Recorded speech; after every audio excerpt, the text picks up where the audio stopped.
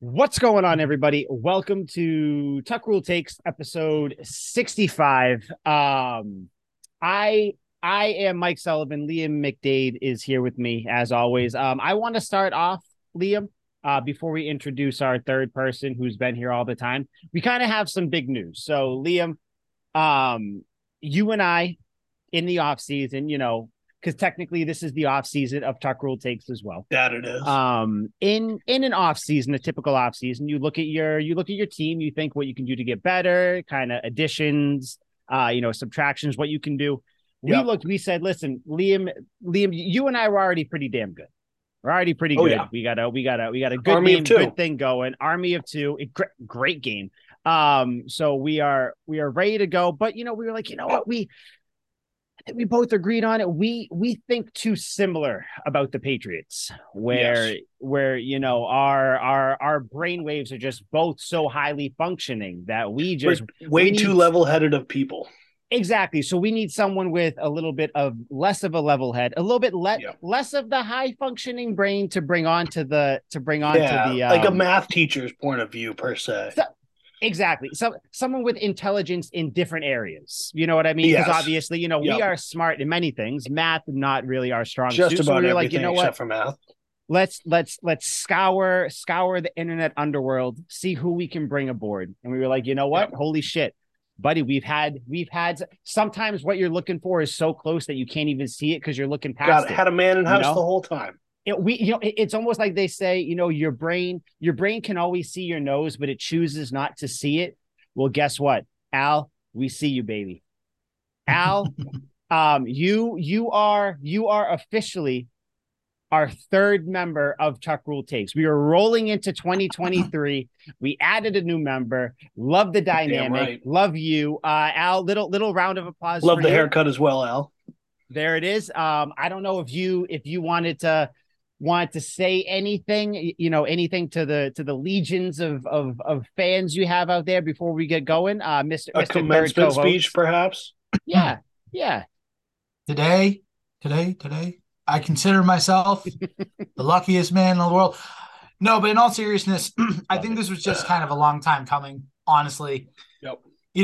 It's funny because you guys speak so highly of yourselves, but the thing is I need to come here and humble you guys because sometimes you guys just throw shit out there. You hope it sticks to the wall. You're almost like the monkeys at the zoo. You just throw it up there, and sometimes it looks good. Sometimes it's just like dribbling down, and sometimes you miss it completely. You might hit a tree. You might hit a banana going. So I don't know. So I'm like the zookeeper. I got to come in and keep you guys under control and keep you in check. But The teacher in you. Show us the way. in all seriousness, it is an honor to be considered the third member of Tuck Rule Takes. I'm excited to see where we can take this podcast because I think with the three of us kind of running it and talking Patriots, I think we can really take this to a high level, even a level that you guys might not have even imagined before. So I'm loving it. I love that I can have my Patriots thoughts on here with you guys, and I'm excited. Let's. Fuck yeah. Yes, Here's to the sir. future of Tuck Rule Takes. Yes, sir. There it is. Cheers to you, Al.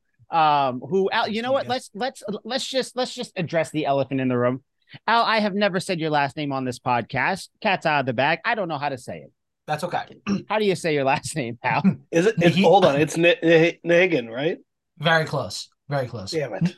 Nahigian. The I's act is E's. Nahigian. Nahigian. Okay, so What so nationality is that? it's kind of how it looks. It's Nahigian. Armenian. Got you. Okay, there it is. Look at see, we are already making strides. Already making strides. Goddamn. Armenian. But yeah, great. We've added some culture because really you just have two Irish guys just talking shit, and now we have a whole different continent coming to play. So this is good. Best believe. So I think it must have broke. So now we're getting into the Patriots. We got through all the warm and fuzzy stuff. Al is here. You're here. Not that you haven't been here the last like 6 weeks, but right. more of a formality. We dotted the I's and crossed the T's, and I'm getting Exactly. my 3-year Best believe. $60 deal with $40 up front. So it's all good. Exactly. Okay. Pretty fair deal. We haven't discussed finances yet, so I don't know.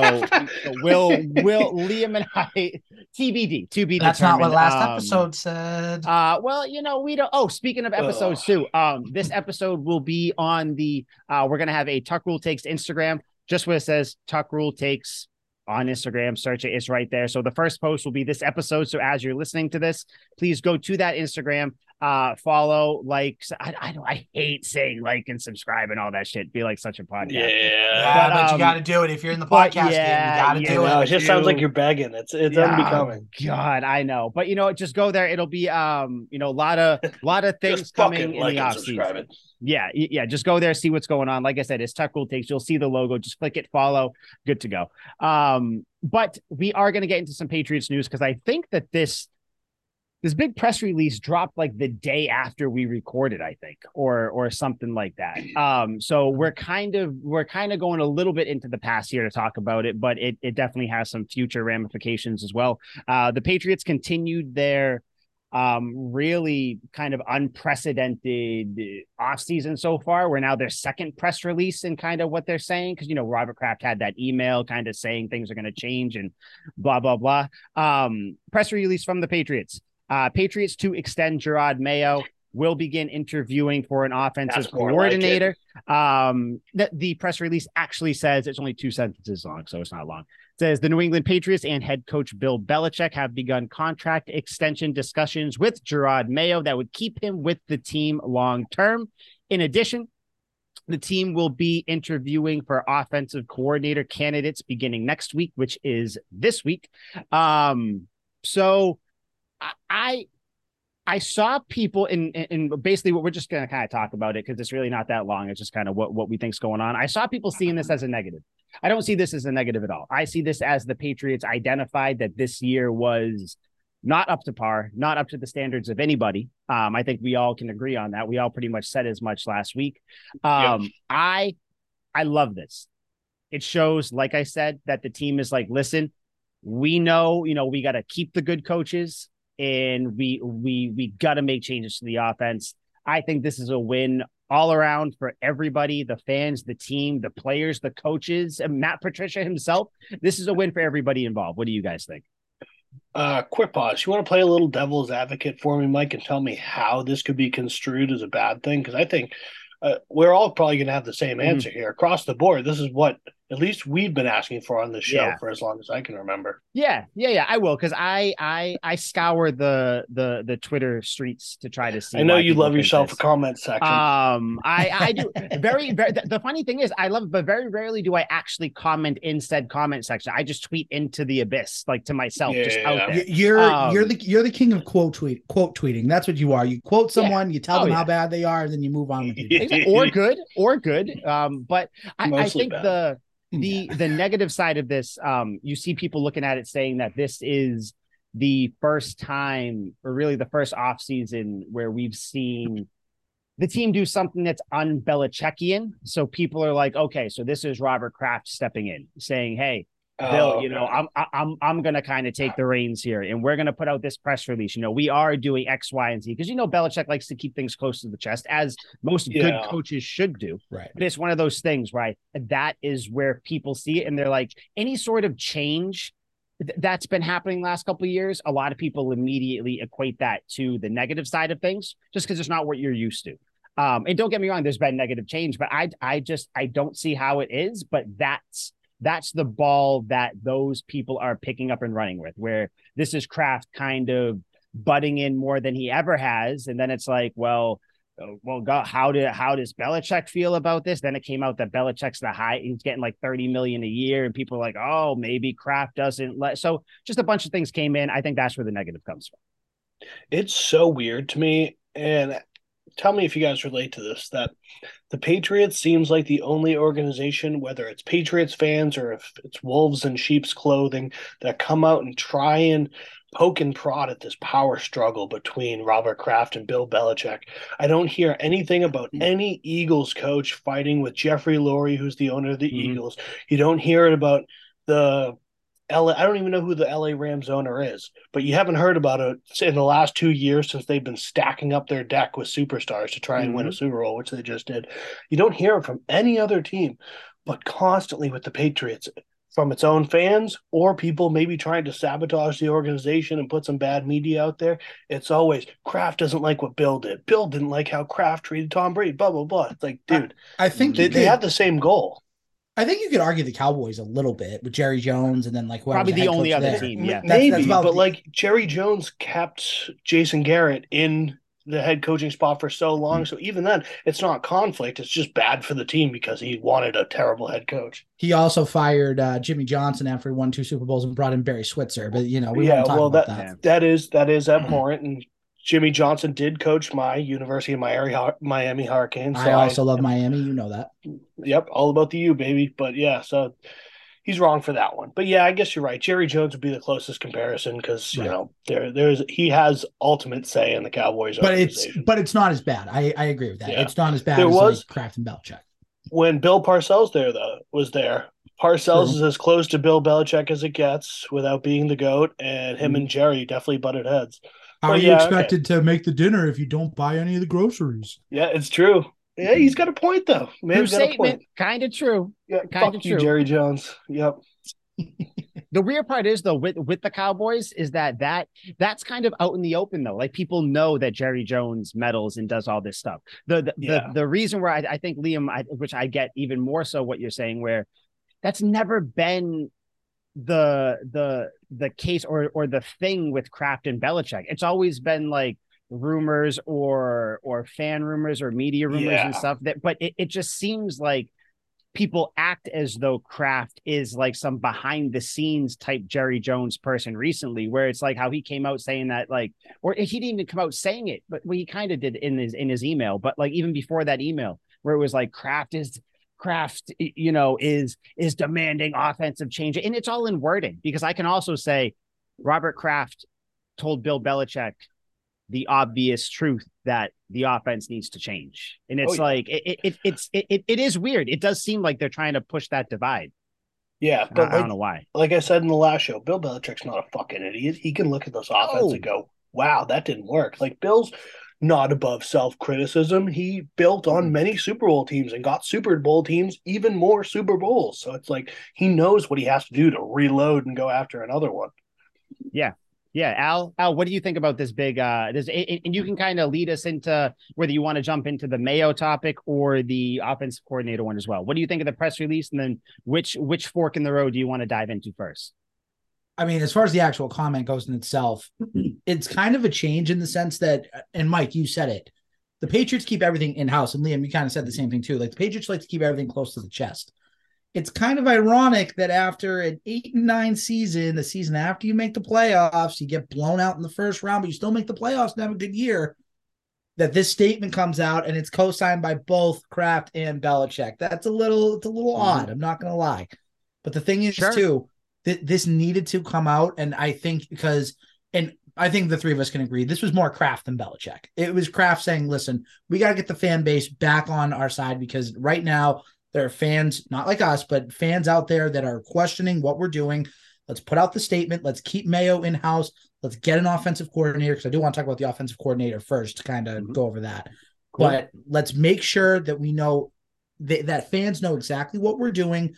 Let's make sure they know that we actually care about this team and we actually want to get back to the playoffs and be a legitimate contender in the AFC and maybe even get back to a Super Bowl. So great move by Kraft, and I'm giving Kraft the credit for this. Bill can co-sign all he wants, but Robert Kraft did the right thing here. And now we get to speculate, and we're like, ooh, who's going to be the OC? And we're putting our fingers together, being like, ooh, what is the mad scientist coming up to? I agree, though, and I'll serve it right back to you. But I do agree, because I don't want it to sound I don't want it to sound like we're kind of contradicting ourselves, Liam and I at least. Where I do think that this was probably Kraft's idea, just because I don't think that Belichick would even think to do this. But I don't think it's one of those things where he is strong arming Belichick to do it, because I do think that Belichick does, as much as people think he's this old curmudgeon that doesn't evolve with the times, he very much does. And I think that he understood why Kraft wants to do this. And he's like, yeah, sure. Like, you can do this. I'm still going to operate the same way that I do. But like, yeah, I think at this point we're in unprecedented times, which, I mean, that's not saying anything crazy. We very much are with this Patriots team. So it's like, yeah, we got to kind of just reassure people. Like Liam, you said, Belichick isn't an idiot.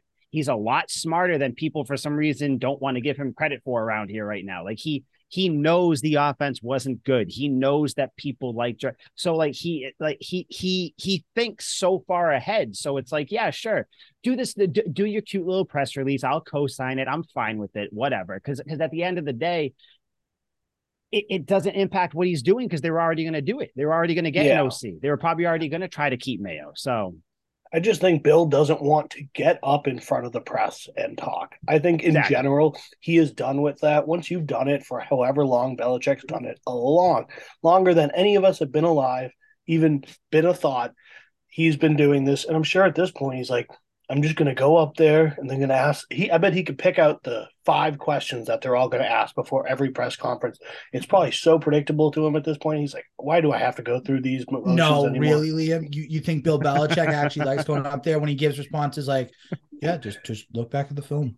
Yeah, I'm not a doctor. That's the thing. And that's the point. Exactly. And I like that. I love it because the media is just, it's a facade. It's trying to give the fans entertainment and make us feel like we're a part of the franchise. We're not, and Bill knows we're not a part of the fucking franchise. Yes, we support the team. He wants us to support the team. But we're going to support them if they win, not if he gives a good press conference. We're not going to be like, oh my God, Bill went up there and said the right thing. Yes. No one gives a fuck. We want to win 10 plus games each year. So, hey, since we're talking about Belichick, by the way, did you guys see it? And I saw a lot of actually somewhat praise for Belichick, which like doesn't normally happen that much like in the offseason, especially after a year like this. You guys see Mike McDaniels went up to the podium after the loss and was kind of, they had that 4th and 1 fiasco talking about basically just trying to pass the buck as much as he could, saying that like he thought it was, 4th down, the refs, that's what it was. But then it wasn't communicated to him on time and all, like basically blaming like the situation. Then you had Harbaugh go up there and say, on that QB sneak that Tyler Huntley did, he was supposed to go underneath instead of over the top. But if you look at the play, so what's he going to do? Go underneath with the rookie center in front of them. And it's just like you see these other coaches kind of like not always passing the buck, but trying to like explain things away. What did Belichick say all year about the offense? I'm the head coach. I will take the bid every single time. I have to be better. Yeah. And then if it's something where maybe he thinks that it might be, like, yeah, no, you'll have to ask the refs about that in your thing. But at the end of the day, I am the coach. I have to be better. So I'm still full. Not that this is even a topic or a question. Still always riding with Belichick. I'll take his old man, press conferences where he only says like 8 words, because I'd rather him do that than either half throw his players under the bus and do all this weird stuff. Like I'd almost rather it just be like the dude, just Marshawn Lynch. I'm here so I don't get fined. Like get me in and out of here.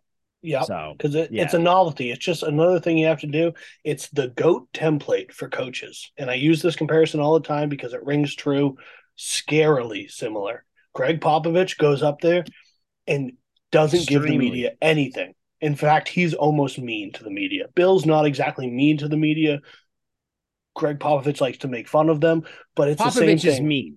Yes, Popovich is mean. I love it. But the way he gets away with it is he says it with a smile and then he like laughs afterwards. Yeah. And but in the inside he's like, you don't know me. Yeah. It's like, I hate you. Like, fuck you motherfucker. But then it's like, yeah. It's like, because he's not going to win a championship in a press conference, so he doesn't care about it. Exactly. All business. Exactly. Al, OC, offensive coordinator. What is going on? What do you think is going to happen? Because they're interviewing people, I guess, supposedly this week. We haven't heard much, but I guess this is just when the process starts.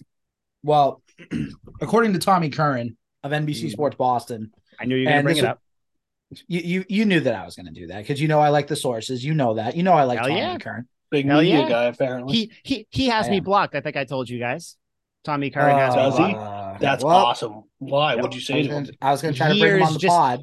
Years, please do. I want these people to see that I'm not this demon. Like it's just years of because he is good at his job. Do not get me wrong. Like Tommy Curran is good at his job, but he also has a job where he works for NBCSN, where he has to do the the not clickbait things, but just the the He has to create a shock and storyline. yeah, exactly. Or not even it just kind of, not fabricate one, but kind of puff it up a little bit. And I think it just like anything else, he just got sick of it, which I am relentless. That's how I got my wife. So it's just, I will not stop until neither one of us are married, until I have you enough. Or I'm blocked. So Al, sorry, right back to you, Tommy. No, you're good.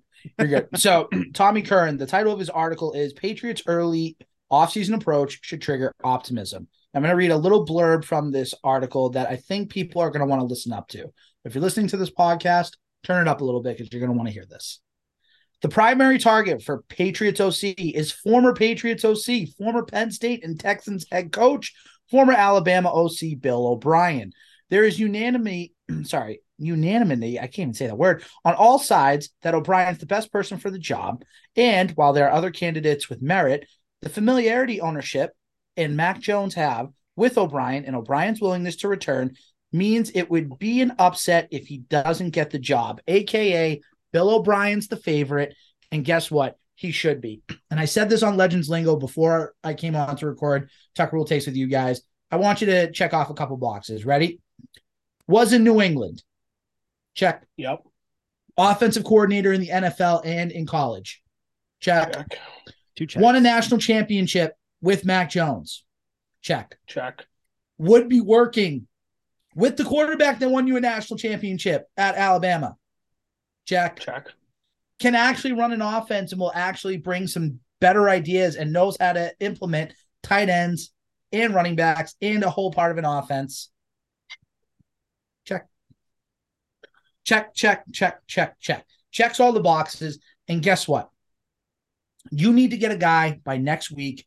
By the time we record, someone has to be signed. Someone has to be here because I want this offense to get on track as soon as possible. Get Bill O'Brien in here, get him on the horn with Mac and say, listen, this didn't work last year. What can we do to make it work this year? I have some ideas. Let's talk. Let's get it together.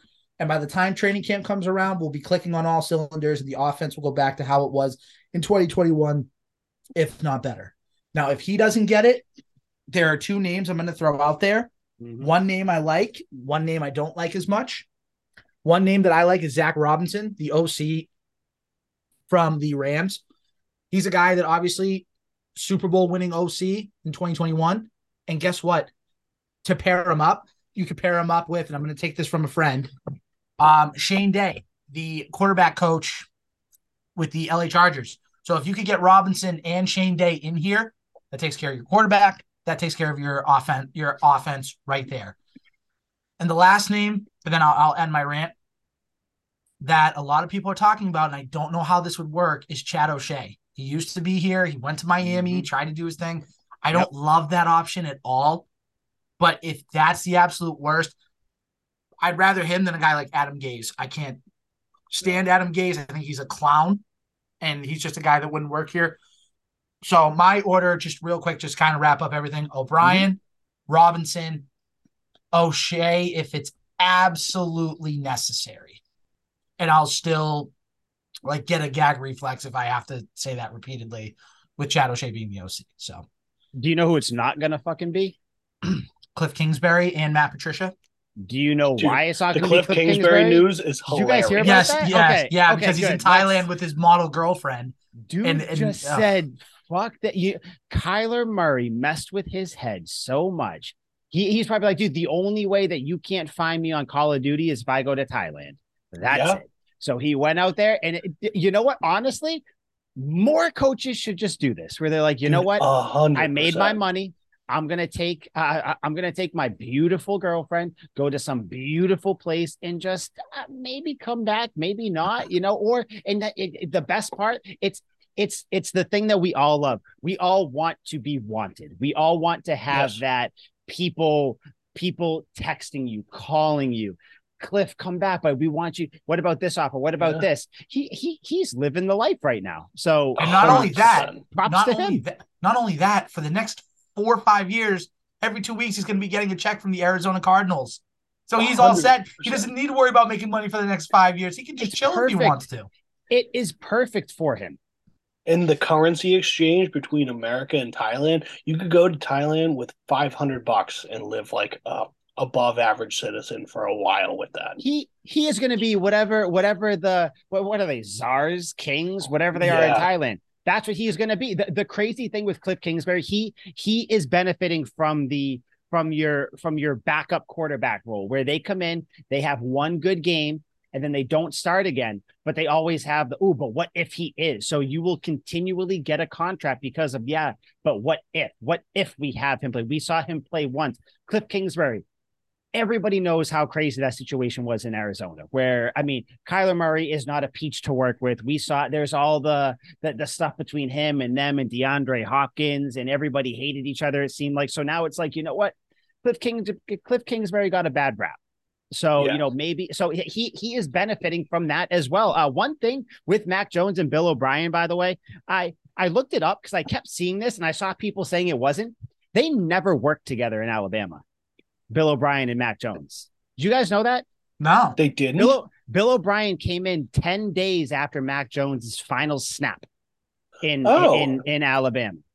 That was one of Al's talking points. I thought that was like a huge that's thing. why, because the funny thing is, Al, and I'm not even saying it to be like, gotcha, because guess what? Up until I think maybe 5 hours ago, I thought the same thing. But I saw someone tweet, because I'm looking in the comment section. I saw someone say, crazy that Bill O'Brien, or that people keep bringing this up, when Bill O'Brien came in 10 days after Mac Jones, his career was over. That makes sense now, because O'Brien was there on a 2-year deal. He came after. Okay, and that's why I was like, I thought I heard that at first, but then like I think it just turned into they had some overlap. They didn't. Now, when Bill O'Brien came in, where the overlap is Mac Jones helped him kind of get ingratiated into the offense and kind of gave him some tips of the trade and all that stuff.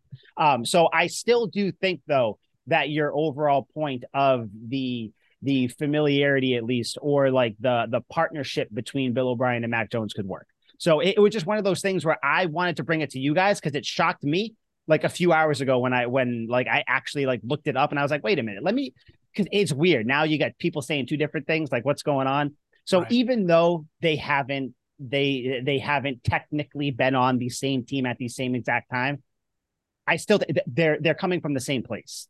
So at least like the familiarity, they've had conversations before, which is reported. That's out there. Like I said, Mac Jones helped Bill O'Brien come in.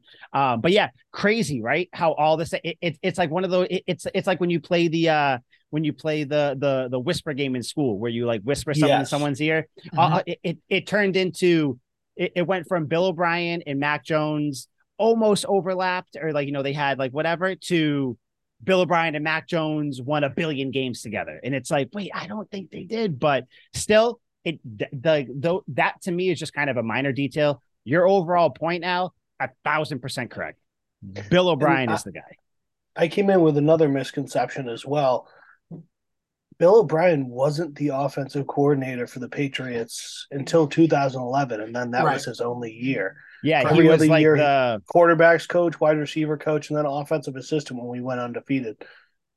Yeah, he was. So I guess like in those years too, because that's another thing that I checked on too, because I was like, what the hell? Like he only had the title for a year.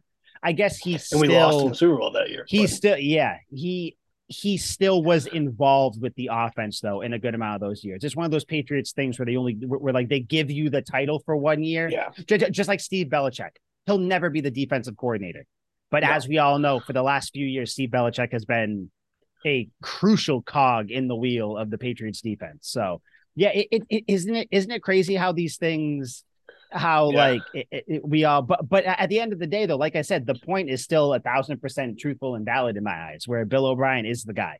You can see him and Mac Jones meshing well, because I mean, Bill O'Brien goes to coach somewhere where Mac Jones played you can't manufacture that sort of chemistry that's bound to be there. So yeah, what's that saying? It's like a lie told enough times with enough conviction becomes the truth. Yeah. Yep. Something like that. Yeah. So but yeah, it should be Bill O'Brien. I saw that Tommy Curran thing too. I obviously couldn't see the tweet because blocked, but I did see it from someone else retweeted the link, so I clicked it and everything. Yeah, I mean, I don't. It almost the fact that it's out there so much, that his name is out there so much, is that a red flag to you guys? Do you guys think that it's out there so much where it's not going to happen? Almost like the Larry Fitzgerald was tied to the Patriots so many off seasons. But it was almost like everybody thinks it's going to happen. But then he would sign another 2-year deal or a 1-year deal with the car or something like that. Like, do you think it's actually going to not do you want it to, not what, like, just do you think that this will happen? I do. Alex, just for the record. That's my thing. I do. I mean, I think it will happen, but the question is Bill Belichick going to be willing to let O'Brien have the autonomy of the whole offense? That's the whole thing. Because if Bill Belichick says, you're the OC, but you got to go everything through me, O'Brien's going to be like, I don't want to do that. Like piss off. Like, I'm going to go somewhere else. How do you know, though? Because O'Brien, I think, is going to be in a position where he's done this before. He knows that Belichick knows exactly what he's capable of because they've worked together for several seasons. So it's like, okay, you know what you're getting here. There's going to be some wrinkles thrown in, but basically Bill O'Brien's going to say, that I know what I'm doing. So just let me do it and we'll get on the same page and then we'll win games. I think they'll do it. I think they will because Bill O'Brien is a Patriots guy. He's coming from the Bill Belichick thing. And also, if you want to look macro, big view to it, Belichick might be looking at his next 5 years as the final 5 years. So he's like, you know what? I want to leave the Patriots with something good. So I'm going to start letting other coaches take a little bit more autonomy of, whatever their title is. I'm going to let Gerard Mayo be assistant head coach or assistant coach, which we'll dive into as well. I'm going to let, Joe Judge really take over the special teams, which God given, hopefully he does. I'm going to let, Bill O'Brien come in and kind of start to form and make his own thing. Like, Belichick as the coach still going to have some say in there, but right. I mean, I can see him not stepping back, but just kind of stepping aside to make room for Bill O'Brien to stand next to him on the podium of Patriots coaches. So yeah, I think that Belichick will do it because I don't think he has as big of an ego as some people think he does. So I think he'll be down for it. Yeah, I have no answer on the subject. Normally with stuff like this, I look to the past so I will not have a definite answer until maybe the next show or when the next time this topic comes up. I'll do some hard research and like a time that like a coach was tied to the Patriots and see what happened there. Look up any instance. Maybe it happened a couple times. Maybe it only happened once. And that's what I usually go by is history repeats itself. So I have no answer right now. Honestly, I think it'd be cool. And like you said, because he was here before, just throwing out an idea. I think it's more likely than not, but again, the Patriots are the most unpredictable organization in the world. Like, especially now, if they let all that shit fly out, they very well could do the polar opposite and just be like, psych. But like, I don't know. So I truly have no idea. I think that we are all in agreement, though. Matt Patricia should stay on in some form or fashion because I don't know if 100%. It was that same article, Al, but I think. No, it was Scott Zolak, I guess. Yeah, I was going to bring that up next. Where I'll throw the one thing and then because I don't have it in front of me or I don't have all the things, but I know that he said he heard that Matt Patricia was kind of going to assume the role he had 2 years ago when he first came over, where it was kind of like a front office type of a thing. Still involved in the offensive line, which I mean, do with that what you will, but still involved somewhat, but more of an advisor type of a front office type role, which I'm fine with that. Yeah. I just don't, because I thought about this a couple of days ago. You got to remember that these people are still people. So like the shit that we all say about Matt, like the dude at the end of the day, the dude came in, tried his thing. It didn't work. It is what it is. I don't think that he should be fired by any means. I think he still brings value. I like him. I know that when he came over, and I think, Liam, we talked about on one of the episodes after he got signed or came over, where it was like all of a sudden there was this weird hatred for him just because of his Lions tenure. But it's like when he left, he was like one of the most beloved coaches when he left. He's the dude, big beard, pencil, backwards hat, wearing, Goodell clown shirts coming off a plane. Like everybody liked him. And then all of a sudden he comes over and it's like, blah blah blah pitchforks. Why is he coming over? So I do hope he stays here. But Al, what were the other things that were on that Zolak list? Do you Yeah. remember? Yeah, I do. So it was Gerard Mayo is the assistant head coach. We'll talk about So- that in a second. That'll Yeah. be the next thing. Yep. Yeah. And then they didn't say anything about OC, but everything else was, like you said, Mike, Patricia going up into a front office role, take care of the contracts, everything else. Joe Judge is the special teams coach.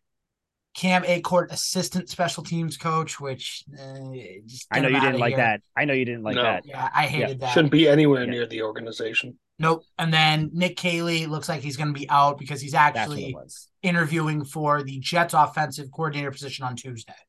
Yeah. So Hey, I mean, I like it. I like yeah. it, except for the Acorn position. I like everything else. Yeah, I think, and like I said, I feel like we're starting to fall in line, and I think it's just it's what I mentioned last week, where the plan, I believe, was to have Bill O'Brien here, have Joe Judge do the special teams, have Matt Patricia take his whatever role, and then have Gerard Mayo be the defensive coordinator, then do whatever he's doing this year. But I think it all just got pushed back because Bill O'Brien didn't want to, and Belichick, they didn't want to, mess with his contract with Alabama because of Saban and Belichick. So yeah, Yep. I like everything on that. Nick Cayley, like I know that he, within, Patriots people in the know, it's like, oh, people want him to be the OC, whatever. I don't know him from a hole in the wall, if we're being honest. So like, I'm sure he's good, which obviously he has been. I'm sure he would be good, but this isn't one of those, which kind of teaser for later on in the episode. We're going to do, Patriots that we wish stayed.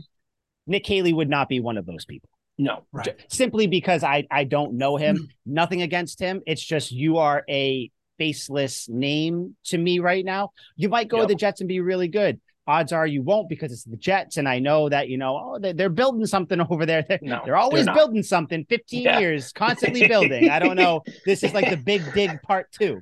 But yeah, I personally love that list. And the one thing that jumped out to me, which I think because the offensive coordinator, I feel like we all have the same thing.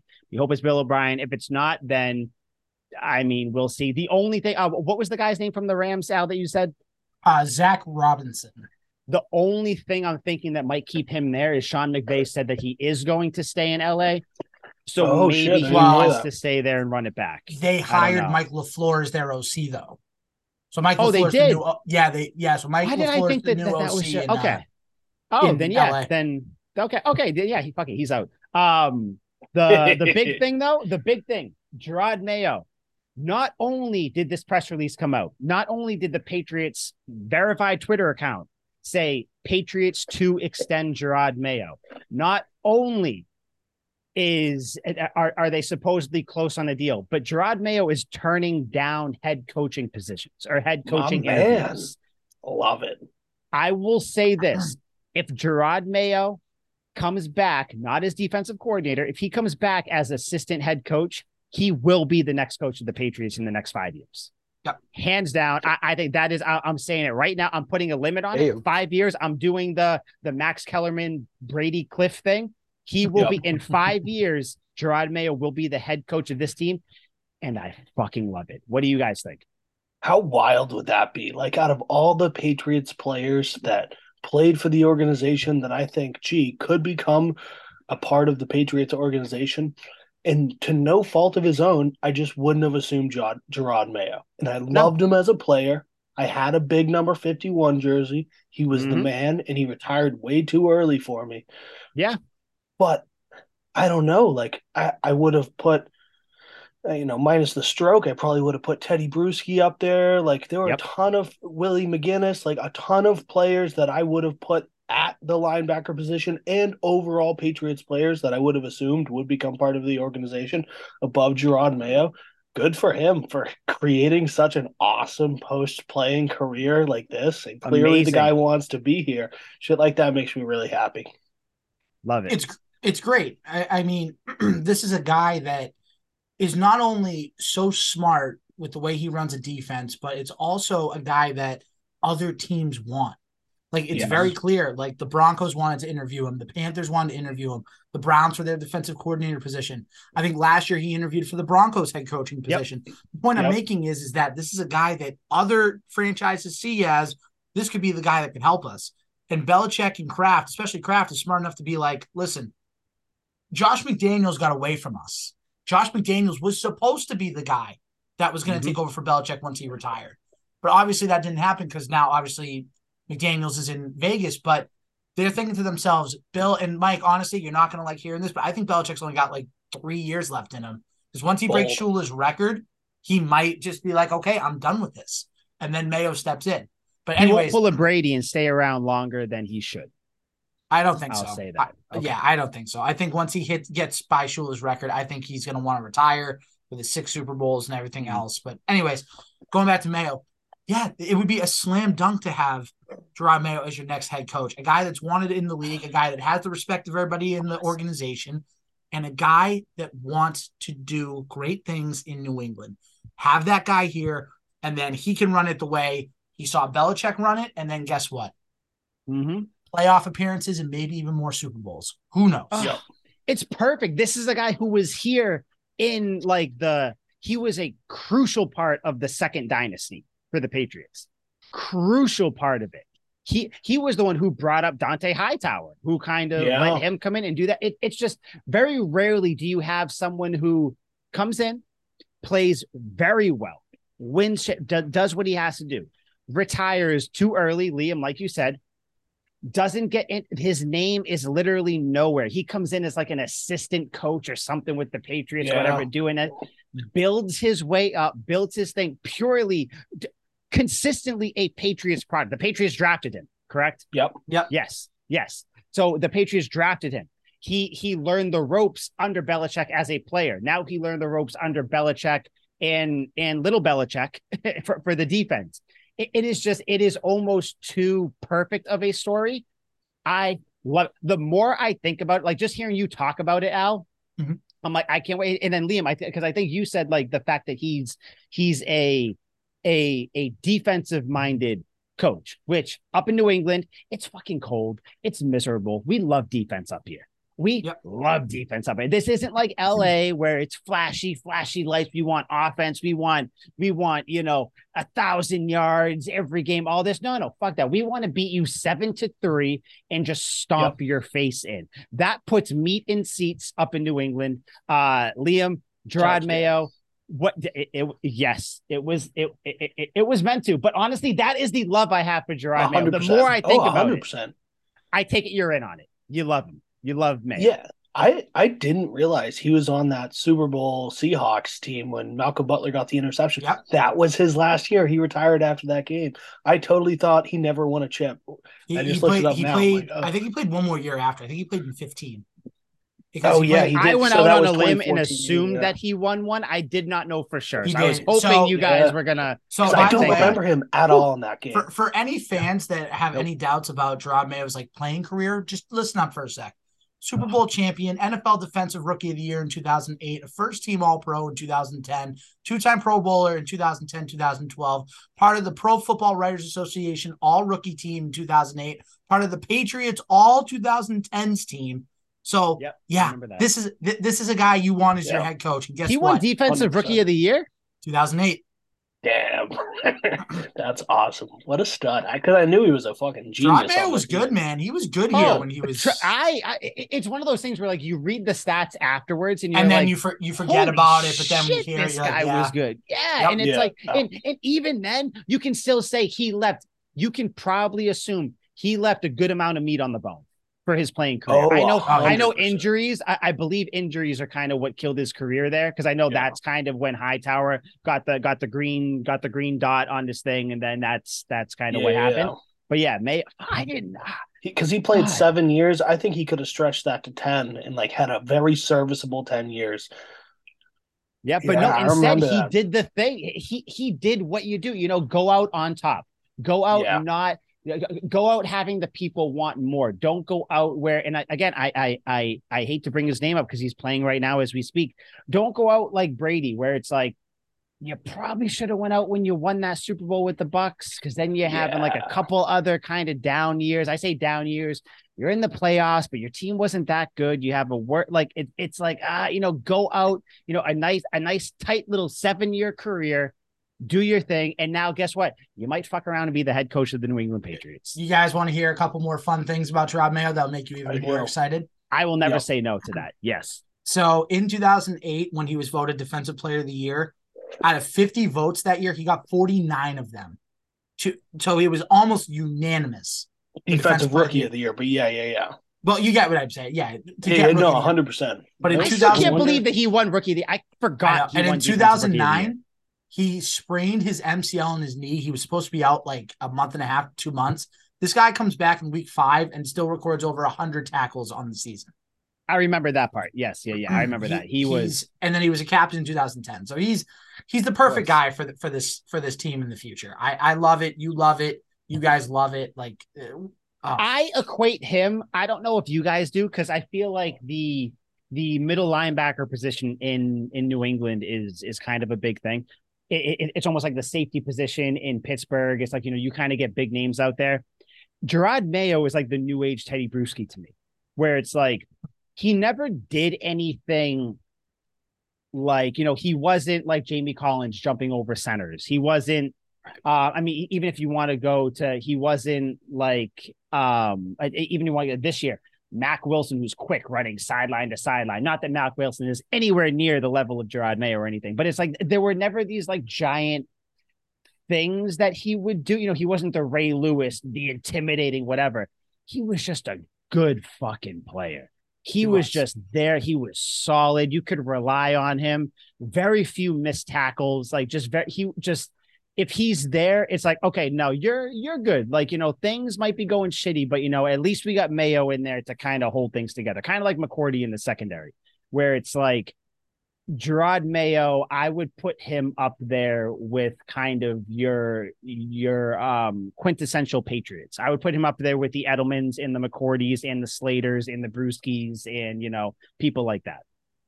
Yes. Man, that defense was nasty. Him and Brandon Spikes locking up the middle is one of the grossest combos I've ever seen. Brandon Spikes maybe will make an appearance later in the episode. I don't know. Maybe he will. Maybe he won't. He did go maybe to the not Bengals, on my list. Bastard. I don't know. But yeah, so I think, do you guys think if he comes back as defensive coordinator, does that change anything for you guys? Do you think that he will still be the head coach at some point? Do you think I just want him back either way? I think even if he comes back as the DC, I think that he'll still kind of start to slowly take over some roles. And if he's going to be the next Patriots head coach, I don't care in what form he comes back. I just want him in the room. If he does become the Patriots assistant head coach, are you guys worried about the defense? Not at all. Okay. Absolutely not. Okay, good. Because you still got Stevie B down there. So, and I think that Steve Belichick will be with this team for the next 20 years. And the thing with Steve Belichick, right? Here's the main difference between Mayo and Stevie. Mayo and Stevie both know the defense very well. The only difference is Mayo can explain it to the players much better than Stevie can. Stevie can make the calls on Sundays, but he can't relate it to the guys in the room. That's where Mayo is the better coach than Stevie in that aspect. Yeah, but you have them together, you can still make a very, very good defense, and you saw that this year. Clearly. I mean, the Patriots defense was wasted this year on an offense that was trying to drive a car with 3 fucking wheels. So, exactly. Yeah. I agree. So I hope maybe by the time we record next week, there's some sort of movement on either Mayo or an offensive coordinator. I would like that. It would make the episode good. Liam, you have anything else to say on Mayo before we jump to this next quick topic? I'm with you, Mike. I don't care if he comes back as the ball boy. Like anything he does, he will climb the ladder. He will be successful. I'm not worried about it. Exactly. He'll be back. By the way, quick NFL playoff update. The Dallas Cowboys are 7-0 on the Tampa Bay Buccaneers. Dak Prescott to Dalton Schultz. Liam, I want to ask you. Liam, I got to ask you. Then, Al, I have a bone to pick with you. Okay. Liam, Who do you want to win right now? Just a quick question. The Tampa Bay Bucks led by Tom Brady, the devil himself, or do you want the Cowboys, your enemy because you're a closet Eagles fan? Who do you, not even closet, you're out of the closet. Yeah. Who, if you had to pick, sir, who are you picking? Cowboys or Bucks? Is there an option for a meteor striking the field and wiping out within everyone within 100-mile perimeter? You got to pick one, win or loss. Well, then, and it fucking kills me to say it. It truly hurts in my heart of heart for me to say, let's go Bucks, baby. Oh, no, you stupid boy. You dumb and Tom boy. Brady, I trust. We're looking for a third co-host because Liam's out. Tom Brady, I trust. Give me one more TB12 vintage performance to go out there and show them boys what's good. Because I cannot. No. I will not. To then get slapped by the 49ers last week. Okay, cool. I don't care. He can go on in next week. I don't care about next week. I want him to lose next week. This week, I am Tom Brady's number one fan. I bet on him. Listen, to throw 4 touchdowns. Your favorite team, Liam, your favorite team in the whole NFL has to deal with a Giants team anyway that's looking pretty good right now. No, they're not. I'm sorry. Swept the Giants. Not worried about it. We might have to talk after the show about that game. Yeah, it's gonna be. We might never talk after the show if this is the road that we're going down. Where you're rooting for the Eagles and Tom Brady. Tom Brady, baby. In what way? Al, do you know anybody? Do you know anybody who we could kidnap for an hour and a half in a week to potentially be our third co-host of Tuck Rule Takes? Because I think Liam is on his last legs here. Not that I have to say, but this is a democracy. If we get 2 out of 3 votes, so Al, sidebar, we'll talk after the episode. Give me the GOAT, Tom Brady in the house. You are a son of a bitch. TB12. He should just be from Philly TB12. TB12. Come on, say it with me. That's boy. something. He reminds me of someone that would be from just Philly scum trash. He reminds you. That's fine. You're smitten because he left the team. I get it. Smitten. You're sullied, is what you are. You are. I am sullied. Do not use my last name against me. You are. Can I be? If I could mute you, you can. You have control. You can. But I will not. I would cheer on Eli Manning before I cheer on the Cowboys. I would. That's where the Cowboys. Okay. I absolutely refuse. You know what? Since I'm already worked up. Yes. Al, we're gonna. You actually continue to feed into your hatred of Mac Jones. Of course. So currently, as we speak, the New England Patriots, assuming Lamar Jackson leaves the Baltimore Ravens. And just letting everybody know, after this, we are getting into the top 5 Patriots that we wish stayed. We'll kind of run through it. Some will be a little quicker, some will be a little slower, whatever. But so that'll be fun. We're going to be doing these lists every week, pretty much, try to find different things like that. But Al, back to you. Yes. Benedict Arnold. The Patriots right now, like I said, are the betting favorites to land Lamar Jackson if he leaves the Baltimore Ravens. Right. Said in the group chat we were going to talk about this. No one really voiced their opinions, which I liked, which kind of sucks because we kind of have to stop conversations before we say too much. But Al. Yes. I need you to explain yourself, sir. So you would want Lamar Jackson here, and I don't know what contract you're thinking. I don't know what you're thinking about anything like that. All I saw was that on Twitter that you were down with Lamar Jackson coming here and assuming he would take over for our boy or Liam and I's boy, Mac Jones. Al, explain yourself, sir. Very ambitious. Okay. You have a little bit of time while I look up some Lamar Jackson things to destroy your point, please. Okay. So I quote tweeted someone by the name of, we're allowed to say names on this podcast, right? Oh, buddy. We will name drop all over the place. Okay, so Jared Scally. Name drop people that just blocked me a couple weeks ago because it was his birthday. We'll do whatever you want to do. No, listen, no, I'm not addressing that. You know, that's your problem. Jared Scally, former Couch Guy Sports vice president and a good friend of mine. I love Jared, and he came out and said he's a friend of a friend. By the way, I have a friend up in so we'll talk after. But I know people that know him. Good people. I thought Very good. Very good. I thought Love Jared. One of my favorite people to talk with. uh, Get Lamar Jackson to the Get him hashtag on the Patriots pod. if he truly wants out. If not, roll with Mac. I can get Jared on the podcast, actually. That's very easy because his kid goes to bed at 8 o'clock, so we can do that very easily. I quote tweeted it and said the following. Now, this is something I could get behind. Get Lamar, and you have a dynamic playmaker at quarterback. Roll with Mac, and you have a guy that has been around and can, in parentheses, hopefully, make a jump in year 3, hashtag forever New England. Now, what the tweet says is that if you do get Lamar, yes, you do get a dynamic quarterback, and a quarterback that, yes, I know we had Cam Newton in 2020, but can do it better than Cam Newton did in 2020. Don't give me that side eye. You know it's true, Liam McDade. Now, here's the thing. Bring up better than Cam Newton? Yes. Doesn't exist. There has number never one on been Liam's better than list. Cam Newton. You know why, Mike? Because Besides Mike Vick, because of course. because Liam lives in what's called Liam Land, where everything is sunshine and rainbows. Michael Vick is his president, and Nelson Aguilar is the mayor. So guess what? We're not gonna live in that world anymore. You're missing out. Your world sucks. I'm glad I got you on that. My world, okay. But Lamar Jackson, listen, if you can get Lamar Jackson in here, he's a guy that Belichick loved in the 2018 draft before the Ravens took him. And I truly think that if Belichick had it his way, they would have taken Lamar Jackson.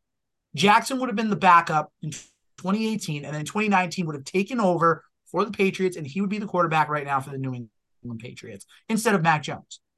Now, if you don't get Lamar Jackson and you want to stick with Mac, I'm good with that too. Because guess what?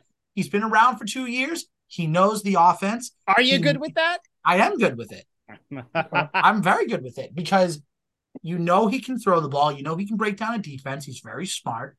So either way, you're getting a good quarterback and you're getting different skill sets, right? Lamar Jackson's more of the rushing type of quarterback. He can create plays with his feet and he can rush for, large gains and everything and still throw the ball when he needs to. And with Mac, you have more of the traditional pocket passer, a guy that can move around in the pocket, a guy that when you give him time can make good decisions, make good throws. So give me either one of those guys. I'm good with Lamar Jackson being a Patriot in 2023, or I'm good with Mac. Who do I think is going to be the quarterback? It's going to be Mac Jones in 2023. But it's fun to picture and it's fun to visualize Lamar potentially being a Patriot. Why are we supporting delusion? First of all, Lamar Jackson is never going to be the Patriots quarterback. Never. Why would it be delusional when betonline.ag is saying that the Patriots are the favorite to get him if he leaves? How is that? Did you see the other names on that list? The 49ers were the fifth favorite to Jets get him. need a quarterback. Raiders need a quarterback. 49ers, I know they like Brock Purdy. 49ers don't need a fucking quarterback. The Falcons need a quarterback. The 49ers have 3 quarterbacks. The 49ers have 3. The 49ers have 3 quarterbacks, and it seems like they want none of them. Have you guys seen that? I know. What is it? Seems like they want none of them. They have Trey Lance, Jimmy G. They wanted Trey Lance, and the motherfucker broke his leg. Yeah, but it took them forever to give him playing time. They're doing this will they, won't they thing with Jimmy G, which impacts Trey Lance. No, they did the smart thing with Trey Lance. You sit him for a year. You sit him for a year. Yeah, but then they had the weird Taysom Hill. We're going to bring him in sometimes. They got rid of Jimmy G. He was a free agent, so they re-signed him. Jimmy G to New England. I'd like that. I like Jimmy G, but not over Mac Jones. No. Yeah, no. I love Mac Jones. So proceed. I'm sorry. Keep going. Let's put the nail in this Lamar Jackson coffin here. Oh, I got nails. Why would we try and get Lamar Jackson when we had the better version of him and Cam Newton? Okay, so Cam Newton can't throw the ball. Okay, I'm kidding. So hold on. Cam Newton? What's he doing right now? No. Other than a podcast, unemployed. All right, here we go. Lamar Jackson's fun. He is the most entertaining. Shut up. He's the most entertaining player to watch in the league currently, besides maybe Patrick Mahomes. Mm-hmm. But realistically, he is a short-term. If I were to bet, he is a short-term movie. This isn't a Godfather movie where it goes on for 3 hours. This is like an 88-minute action-packed complete. It's like a James Bond movie where you leave and you're sweaty and you're like, "Ooh, that was an experience." Mm-hmm. That's what Lamar Jackson is. I almost said Michael Vick. Lamar Jackson is a Fast and the Furious movie. Yes. Where it's not really that. It's not that great. But it gets the job done, and you don't know why it got the job done. But it gets the job done so much that there's 8 of those movies. Exactly. But you know that eventually it's going to end sooner because there's just the life expectancy isn't there. I got you. I understand. And 100%, like the last 2 seasons for Lamar have been tough. Like he started out incredible this year, carried my fantasy team, and then destroyed my fantasy team because at the end he just couldn't hold up. Will that be the pattern for the rest of his career? Could be. It couldn't be. But at some point, he's going to have to be kind of a one-trick pony, and it'll be a throwing show, and it'll be fun. He's got a great arm, and he'll do fine for the rest of his career. If he never ran again, he would still be probably the 14th to 13th best quarterback in the league.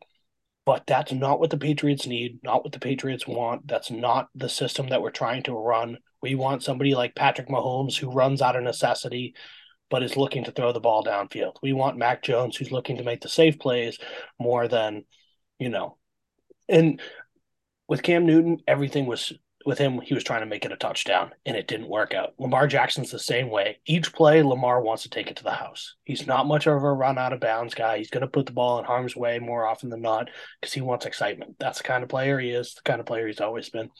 Just doesn't work for me. I don't think Lamar is as safe of a bet long-term as Mac Jones either. He'll be a lot better for many years, but he won't be more consistent. So with Lamar Jackson, I agree with you, Liam and Al. Lamar Jackson is far more dynamic than Mac Jones. I don't think there's any argument there. I think that Lamar Jackson, his strictly playmaking ability, just on any play that he can, take it to he can make some crazy play, obviously is more than Mac Jones. We know that. We're not breaking new ground with that. Right. I have a couple issues with Lamar Jackson. Al, again, this is why I love that you're here, because Liam and I, this would not be as interesting a conversation because we would say the same type of things, just different ways. Al, you are here. You are the resident, MJ, Mac Jones hater. So it's good for us that you're here. Lamar Jackson, great player. I don't think he's a great quarterback. The issue I have with Lamar Jackson, and this probably comes from my bias, kind of looking at just strictly run first type quarterbacks, there's a very short shelf life on them, because Lamar Jackson is not built like Cam Newton. He's not even built like Josh Allen, who, Josh Allen, like Mike and I don't, it's just Lamar Jackson is great, but I think that he is more of an elongated flash in the pan. Which if the Patriots did get him, you sign him for how many years do you think that he would want to sign? If you guys 5 would say, I was going to say 5 years. He's what, 25 years old, something like that. Okay, cool. So like a 5-year deal. So you would think like a 5-year deal, maybe 6 if he wants to push it, whatever. But we'll go with 5. So you think you sign with a 5-year deal? In those 5 years, how many seasons do you think he is going to play a full season? I don't think he will play moving forward. I don't think he plays any year with a full season. The last 2 years he hasn't. As we know, last year he had some injuries. This year, obviously, the injury is very big. It's one of those things where is he not coming back because of the contract or the injury? Who knows? But either way, he has said it's the injury. People are saying he's limping around the facility, so it is what it is.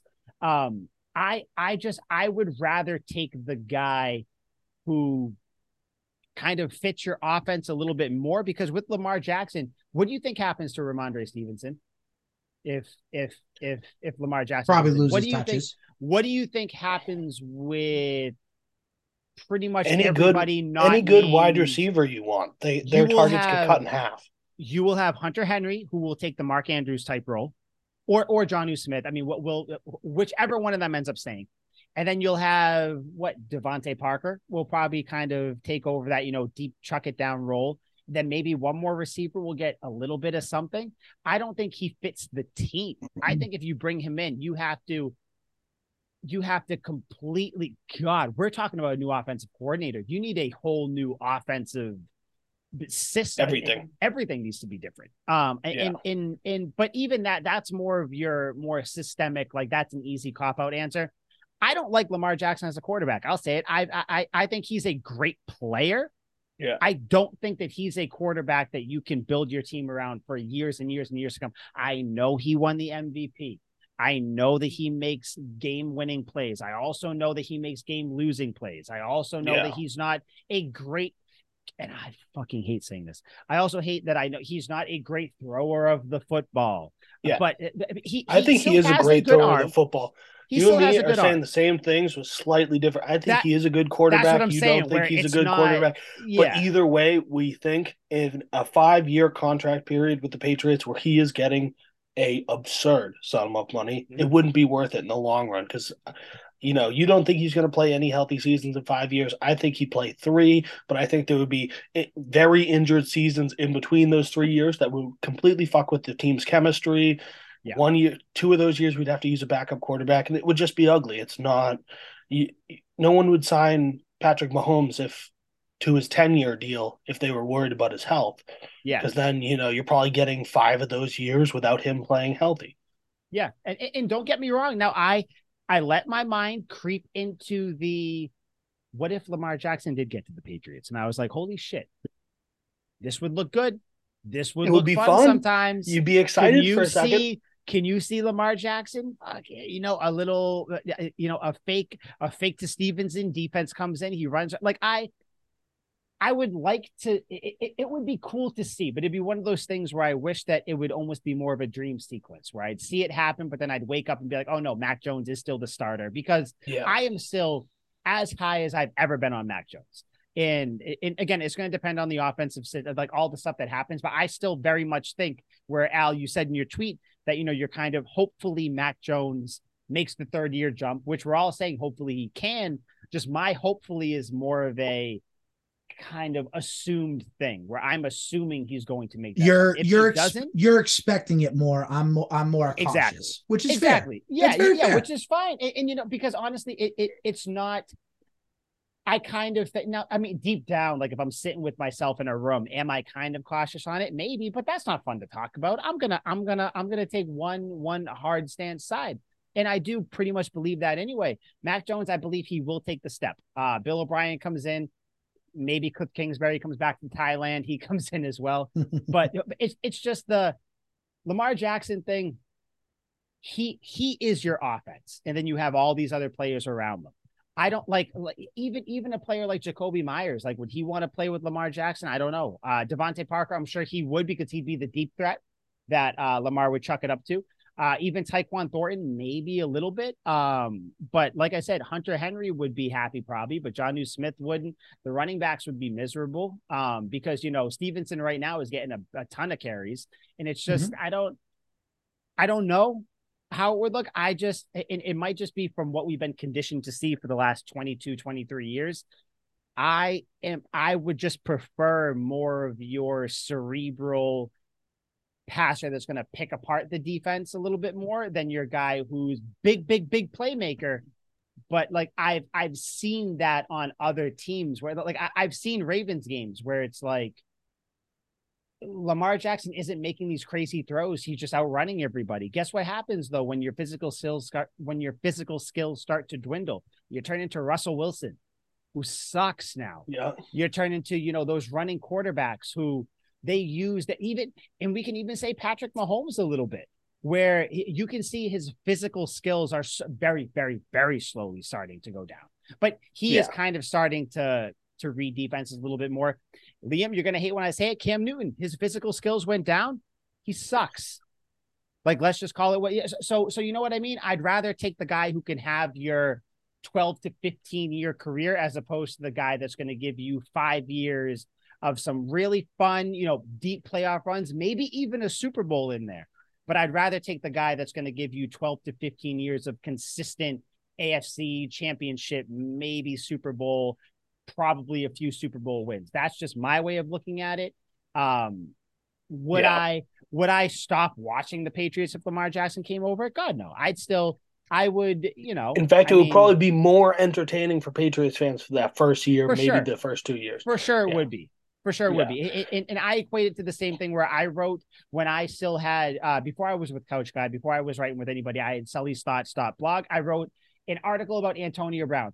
Fucking hate him. You suck, blah, blah, blah. 2 days later, the Patriots signed Antonio Brown. And I was like, well, shit. So, like, this is awkward.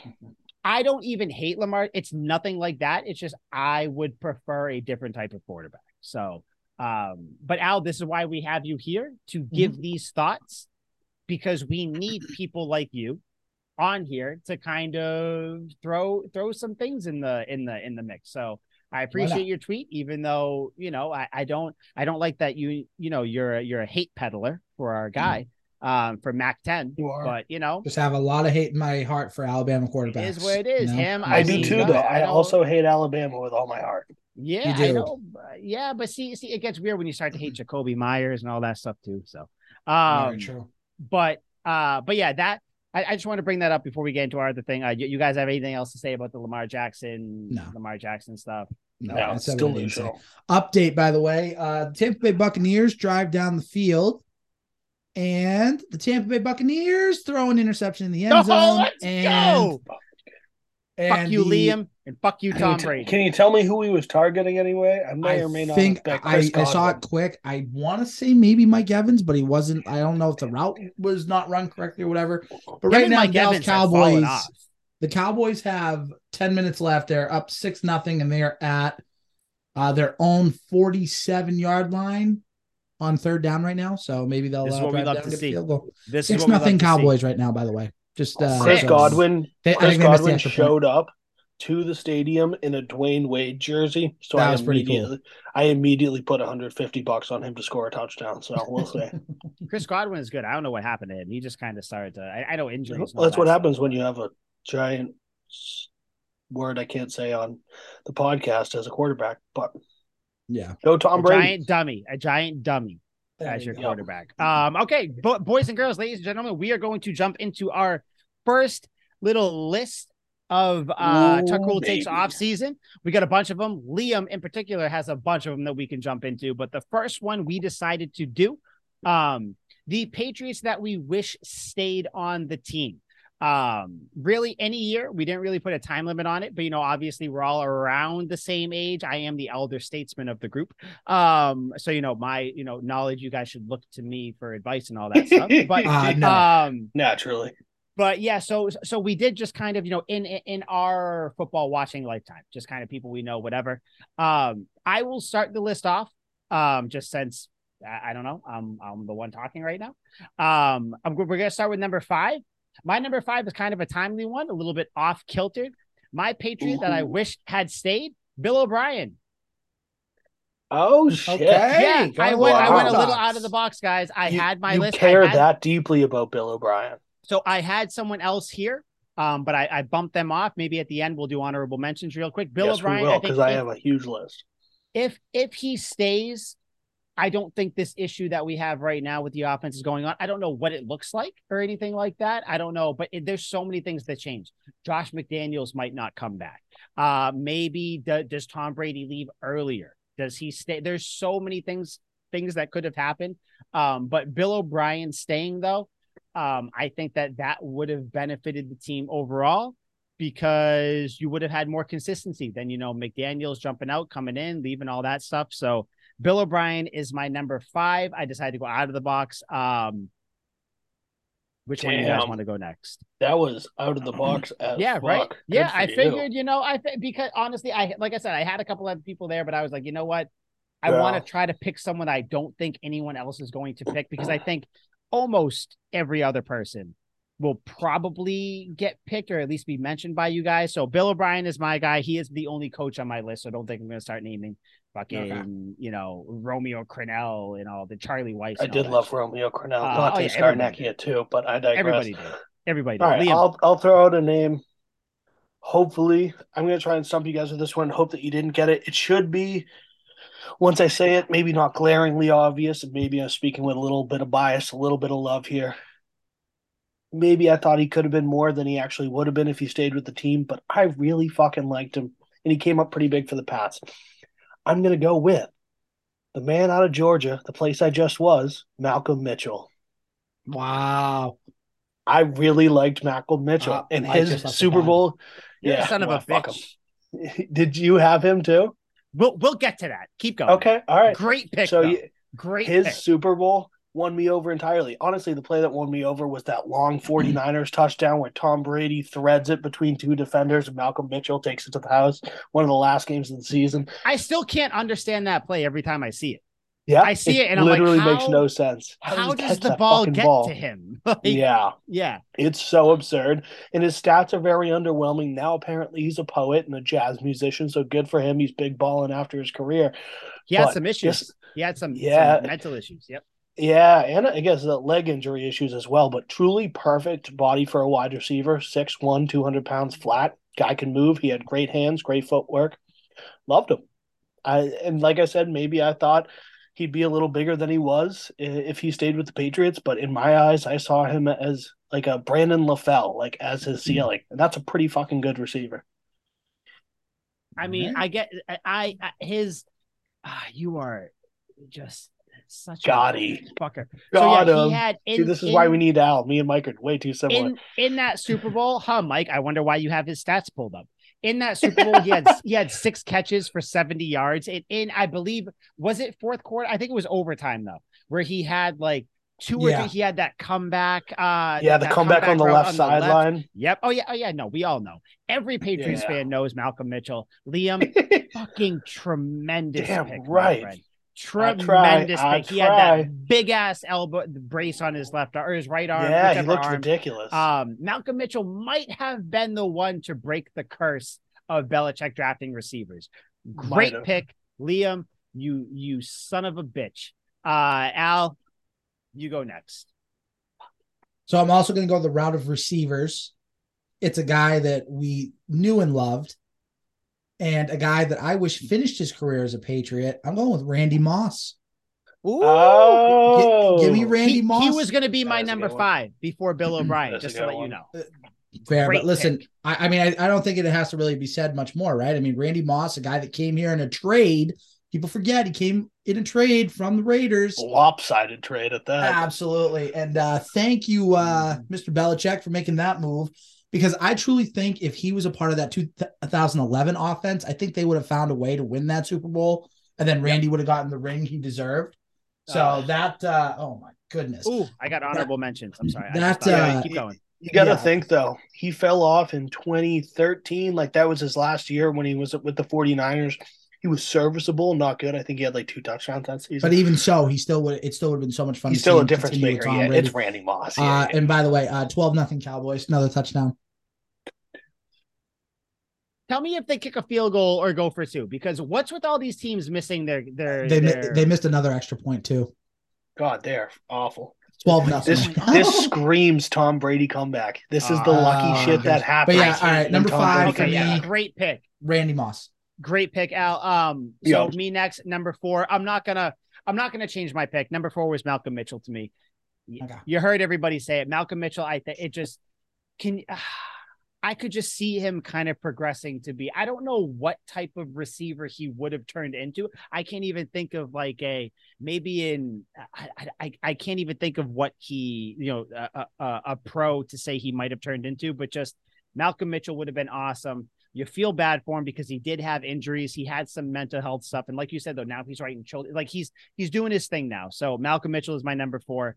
Nothing else crazy. Nothing else needs to be said about him. If you are a Patriots fan, you know the name Malcolm Mitchell. That's all I can say, which is crazy because he really had one good game. It happened to be the greatest comeback in Super Bowl history. But yeah, that's my number 4. I'm not going to change it out of respect to this list. Of course. And just Malcolm Mitchell himself. So, Liam, number 4 to you, sir. All right. So, I mean, I'm just going to preface here by saying 4 of my 5 on this list are receivers. So, this is another receiver coming up. Good. Okay. All receivers, and mostly just because they have a special place in my heart. It took everything in my willpower not to put this guy at number 1. Truly, I love this man. Love him. I would commit acts of terrorism for this man at the drop of a hat. I love him. I'm ready. To only play for the Patriots for 1 year is truly one of the greatest disservices of all of life to me. This is up there with the Holocaust as one of the biggest injustices in the world, that this guy was not on the Patriots for longer than a year. And he had so much swag, just so much swag, too much swag for the Patriots. In fact, his off-the-field issues were the reason he did not get re-signed. He got cut after his 1 season. Any guesses before I throw this out there? Because it looks like Mike's racking his brain. I know who it is. I can't. Okay, The first person I thought was Chad Ochocinco, and I was like, no, okay, No. that doesn't. That's that why I doesn't add thought. up. Okay, that's why I thought too. Nope. But the same number. Brandon Lloyd. Oh wow! The picture, the catch. Yes, That's him. I loved Yeah. Brandon Lloyd. And like his stats were pretty good too. What a guy. 911 yards and 4 Put him on the touchdowns. He's just 100% put him on the list because I fucking adore him. But What he a was one of those guy. guys that just screamed Patriots receiver. I can picture all of his touchdowns in my mind. Oh, The best hands I've ever seen. Could catch a brick thrown off a skyscraper. This guy had immaculate hands. He was just perfect for Tom Brady. He was one of the many stop gaps at the number 2 wide receiver. We had Brandon LaFell, as I mentioned. We had him. We had Rich A. Caldwell throughout the years. We had David Patton. There's always a revolving door of other guys. This was one of them. mhm. Brandon Lloyd, baby. Sign me up. I cannot get enough. What I a wish he was pick. on the team longer. What a pick. Yep. Great pick. Great pick. Al, number 4. All right, number 4. I'm not gonna lie, this pick is just better than Liam's number 4. Like, and you guys No are gonna shot. agree with it. And it's Absolutely not. absolutely. When I say the name, you're gonna be like, "Yep, it makes." I total deny sense. that outright. Who's it going to be? Defense, heart and soul of the defense up the middle in that second dynasty, Vince Wilfork. Fucking Ah. Give me Vince Wilfork. He's a guy that should have finished his career as a Patriot. He went to the Texans for a year or two, was ridiculous. But just let the stats take you away for a second. 2-time Super Bowl champion, first team All-Pro 2012, 3-time second team All-Pro in 2007, 10, and 11, 5-time Pro Bowler in general. Part of the Patriots all 2000s team, 50th anniversary team, all 2010s team, all dynasty team, and part of the Patriots Hall of Fame. Not to mention he won a national championship at Liam and I's favorite school, the University of Miami. Best believe he did. Vince Wilfork, number 4. That is a great pick. He also had four interceptions as a defense. He had tackle. the infamous that one pick, the tip. Yeah, where he just like Yeah. hits it up in the air and he just like tumbles in. Oh, And like, my man. Vince Wilfork. He had some all-time highlights that I will never forget. The Donald Brown tackle where he dropped back in coverage against the Bills. Donald Brown caught it over the middle and got lit up by Vince Wilfork. Killed him. Yeah. Oh, Dude, and then there's the picture of him like this ruined with him. his helmet off with the smoke. Yeah. Oh coming yeah. off. Oh my God. I agree with you, Al. Unfortunately, I will not concede that it's a better pick than Brandon Lloyd, but it's as close as it gets. He really should have finished his career. It's literally all because of his Achilles injury. He tore it against the Falcons, I think the year before or 2 years before, and Bill was just like, we've seen this before. Injuries, I don't play with it. Love Done. you, Vince. Out. But Yeah. he's like, either retire or you're going to the Texans. And Vince is like, I'll hold on a little longer. Yeah. Well, that's a good one. I think I might side with Al. Vince Wilfork is a great pick, but either He way, is. still Truly- both you guys great picks. I can't think of a more fan favorite than Vince Wilfork, though. Like He's up every there. Patriots game I go to, there's still Mhm. jerseys of him. Yep. Back in the 2000s, there were always big Wilfork jerseys. He's a Patriot through and through. He's up there. One of the probably the most top 5 most beloved Patriots. Honestly, Yep. everybody loves the big guy, and he was just a Yep. big, but he was very good too. So Man can Vince work Wilfork. a grill too. exactly. He's had a great post career too. He hasn't done anything, and he just grills, and everybody loves him. Yeah. Vince Wilfork, great pick. So number 3 to me, running back, not Jonas Gray. Don't worry, guys. Dude, I was going to sign off. That's gonna be Much hilarious. better than Jonas Gray. And I was Not hesitant saying in much. picking him because when he went to the Titans, as a little tease, he did talk a little bit of shit about the Patriots, where he was like, it's always good to beat the team that left you, kind of always shove it in your girlfriend's face that you found someone better or whatever. Dion Lewis. Loved Dion Lewis. Loved me some Dion Lewis. He had that one infamous catch against the Cowboys where he juked out their entire defense, caught the ball, did the step back juke, and then just Ducked amazing. a guy too, if I remember correctly. He was mad. Yeah, he juked back, ducked the guy, ran, jump. Dion Lewis, really just that small little spark plug could take kickoff returns too. Really liked him, kind of in the same ilk as your James White, RIP. RIP to his career, not his life. James White is not dead. But just Dion Lewis, really liked him. It was sad to see him go. I didn't like it at the time. Nothing too heartbreaking, just another guy. Just I wish he stayed here longer. That's all it is. So Dion Lewis is my number 3. Crazy That's a killer pick because he's not even on my honorable mention, but I loved Dion. I was That's at the thing. I tried to think of that. Yeah, just people that I really enjoyed. Yeah, Dion Lewis. Al, what were you saying? I was at the Texan playoff game where he returned the kickoff return for a touchdown. I think he caught a pass and ran for a touchdown, if I'm not mistaken, and then the punt return, I think, too. Dude, fast as fuck. Oh, man he was unbelievable. It's like, there he goes again. Those little feet. Like, oh my God. He reminds me of, I don't know how big of baseball fans you guys are. Kevin Youkilis, when he would run for the Red Sox, his feet, his legs would move so fast, but he would never run too fast. Dion Lewis's small little legs would move so fast, but he would run that fast. Dion Lewis is my guy, number 3. Love him. Love that pick. I do want to say the Patriots, not just the Patriots did him dirty. He just had a tough time on the Patriots when he tore his ACL against the Redskins that Sunday game. I was watching that. And then the Super Bowl against the Falcons. That was so bad. It killed me because he was having that great year. Oh, yeah. Remember that one? I forgot about that. Yep. And then the Falcons going into the half, the Patriots ran the what's it called? Statue of Liberty play where they pretended to pass it out to the flat. And actually almost made it. He made it like the 35-yard line or something. And then tore his ACL and jumped out of bounds. Tore his ACL. I remember it, yeah, because it was one of those things where it almost looked like his foot got caught. It was like a pulled it and leapt. He literally jumped. I was like, no. But yeah, he just had a tough go of it. But yeah, but he's the man. Yep. Yeah, that's a fucking killer one. 10 out of 10 with that. Thank you. Oh, right, my turn. Number 3. It's you. Come on. I forgot. You're too busy dreaming of Tom Brady beating the Cowboys. No, my God. Too busy. God, we're all sitting here looking at you. You got Tom Brady Dion head Lewis floating around your head. God. No, right now I don't. Motherfucker's killing me. But number 3, I'm sure this guy is on your list as well. This was the slam dunk pick of this list. I would imagine everyone has him. I put him 3 just for his post-Patriots career. Wasn't going to last very long, so I'd like him to stay. But realistically, he only would have been good for one more year, much like he was on his original home team. That's Darrelle Revis. He had one good year after the Patriots, and then that year after that, he was fucking awful. He was truly terrible, and just like all the great corners, Stephon Gilmore's the most recent example, you fall off quick. He was incredible on the Jets the year after the Patriots, and then was awful after that. He was on the Chiefs. He helped Marcus Mariota catch his own touchdown pass once. That was really cool. But that's about the only Chiefs, wasn't he? That's the only highlight he has after career, the Jets. Man. Yeah, very weird. He ended up on a couple different teams, if I remember correctly, being like, "Damn, Darrelle Revis really fell off." I had him on my list too. I was considering picking him, but then I was like, "No, I got better options." Darrelle Revis, by the way, I like for us, people around our age, best corner of our lifetime. I put him on there. He's best corner of my lifetime. Best corner maybe ever. Not Patriots. No, just greatest corner of all time that I've ever seen play.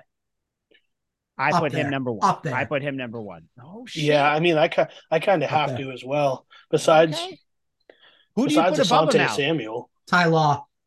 Yeah, I figured that would be it. Yeah, Ty Law. Revis was way better. And if we're talking non-Patriots, Deion Sanders. Well, I'm talking about ones I've because I never really saw it. Yeah. That's fair. I understand Deion Sanders. Technically, you were alive for a lot of Deion Sanders' career. Yeah, he retired in 2004. Yeah, I heard that too. I was like, no fucking way. There is he played for the Ravens for 2 years. Yeah, that's just stupid. All right, but yeah, great pick though, Liam. Darrelle Revis. I mean, God, he literally came in, won the Super Bowl, dipped out. Like, yep. What else? Got his payday with the Jets. Exactly. Al, number 3. Number 3, this is the only one that I'm going to go a little farther back. I'm going to go to the 90s for this one. And this would have been a cool what if for the 2001 team. I'm going with running back Curtis Martin.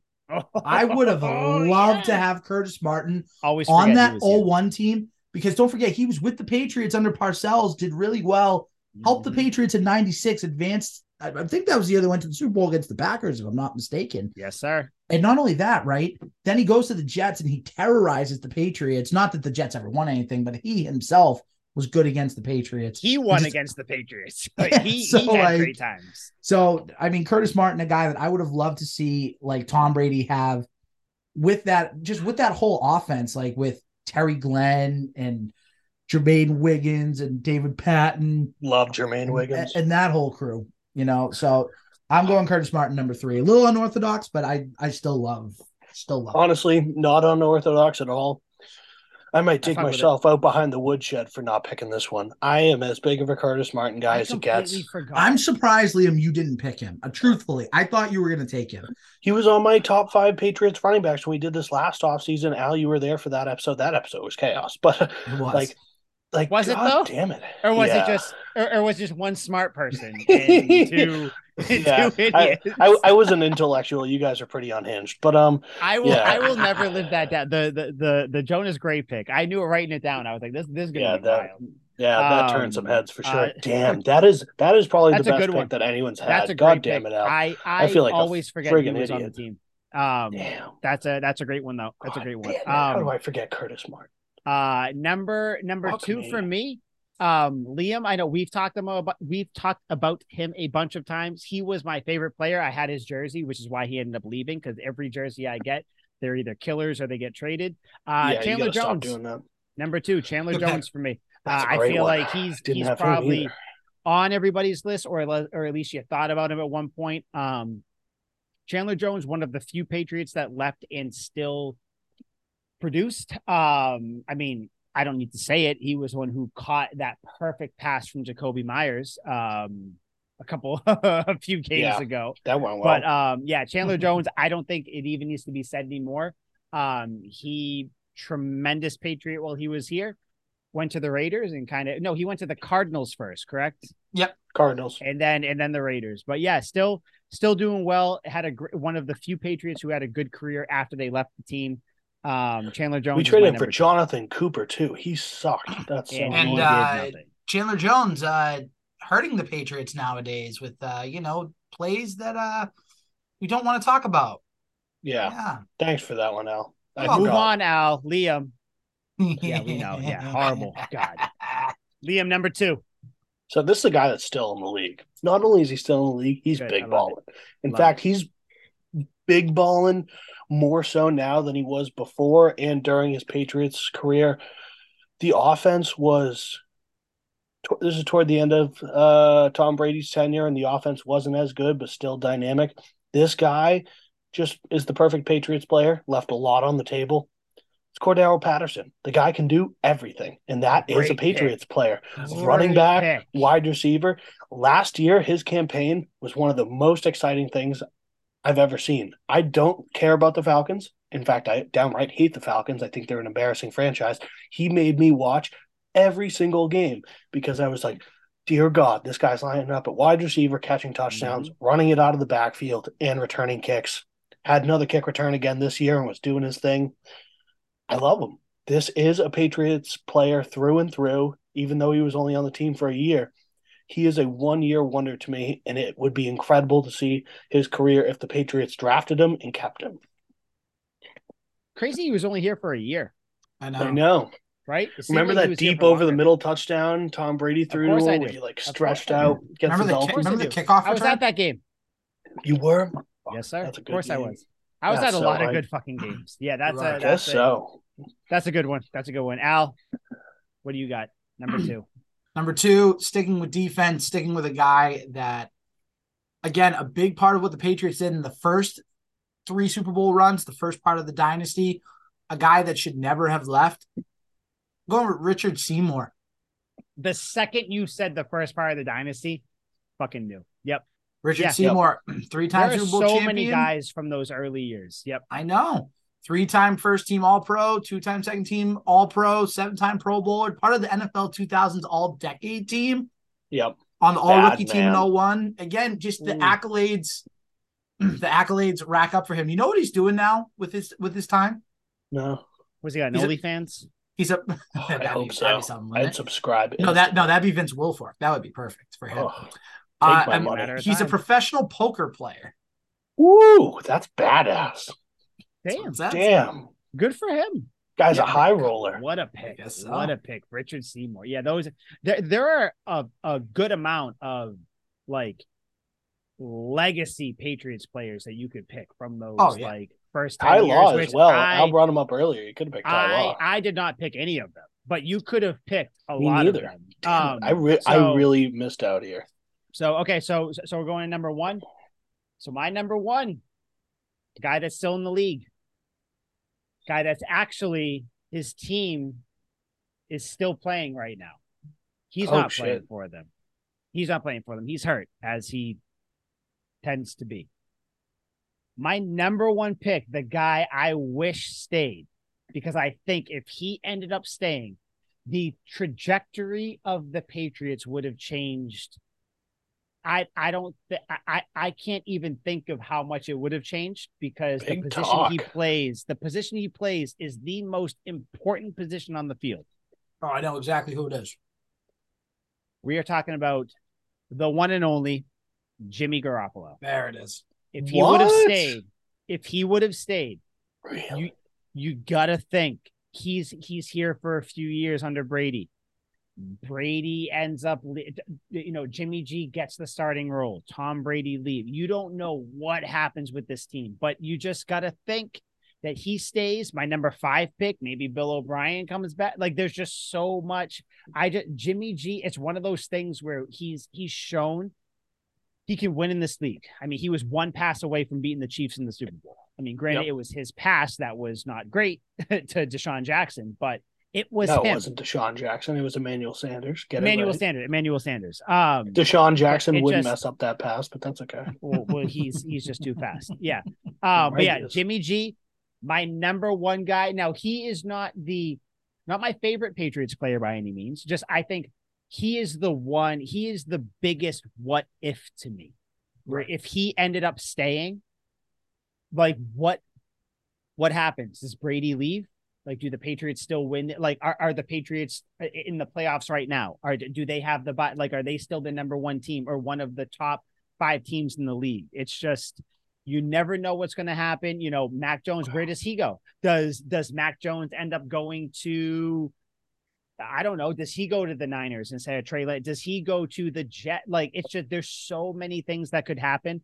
Jimmy G is my number one. I figured it was an important position too, so I figured it was a good choice to have. So number one, most Liam. importantly of all, hold on, but on Jimmy G, most importantly of all, above his playing career, he is the most handsome motherfucker I have ever seen. In my hands life. down, hands down. Our team would be God, infinitely more attractive if he was here.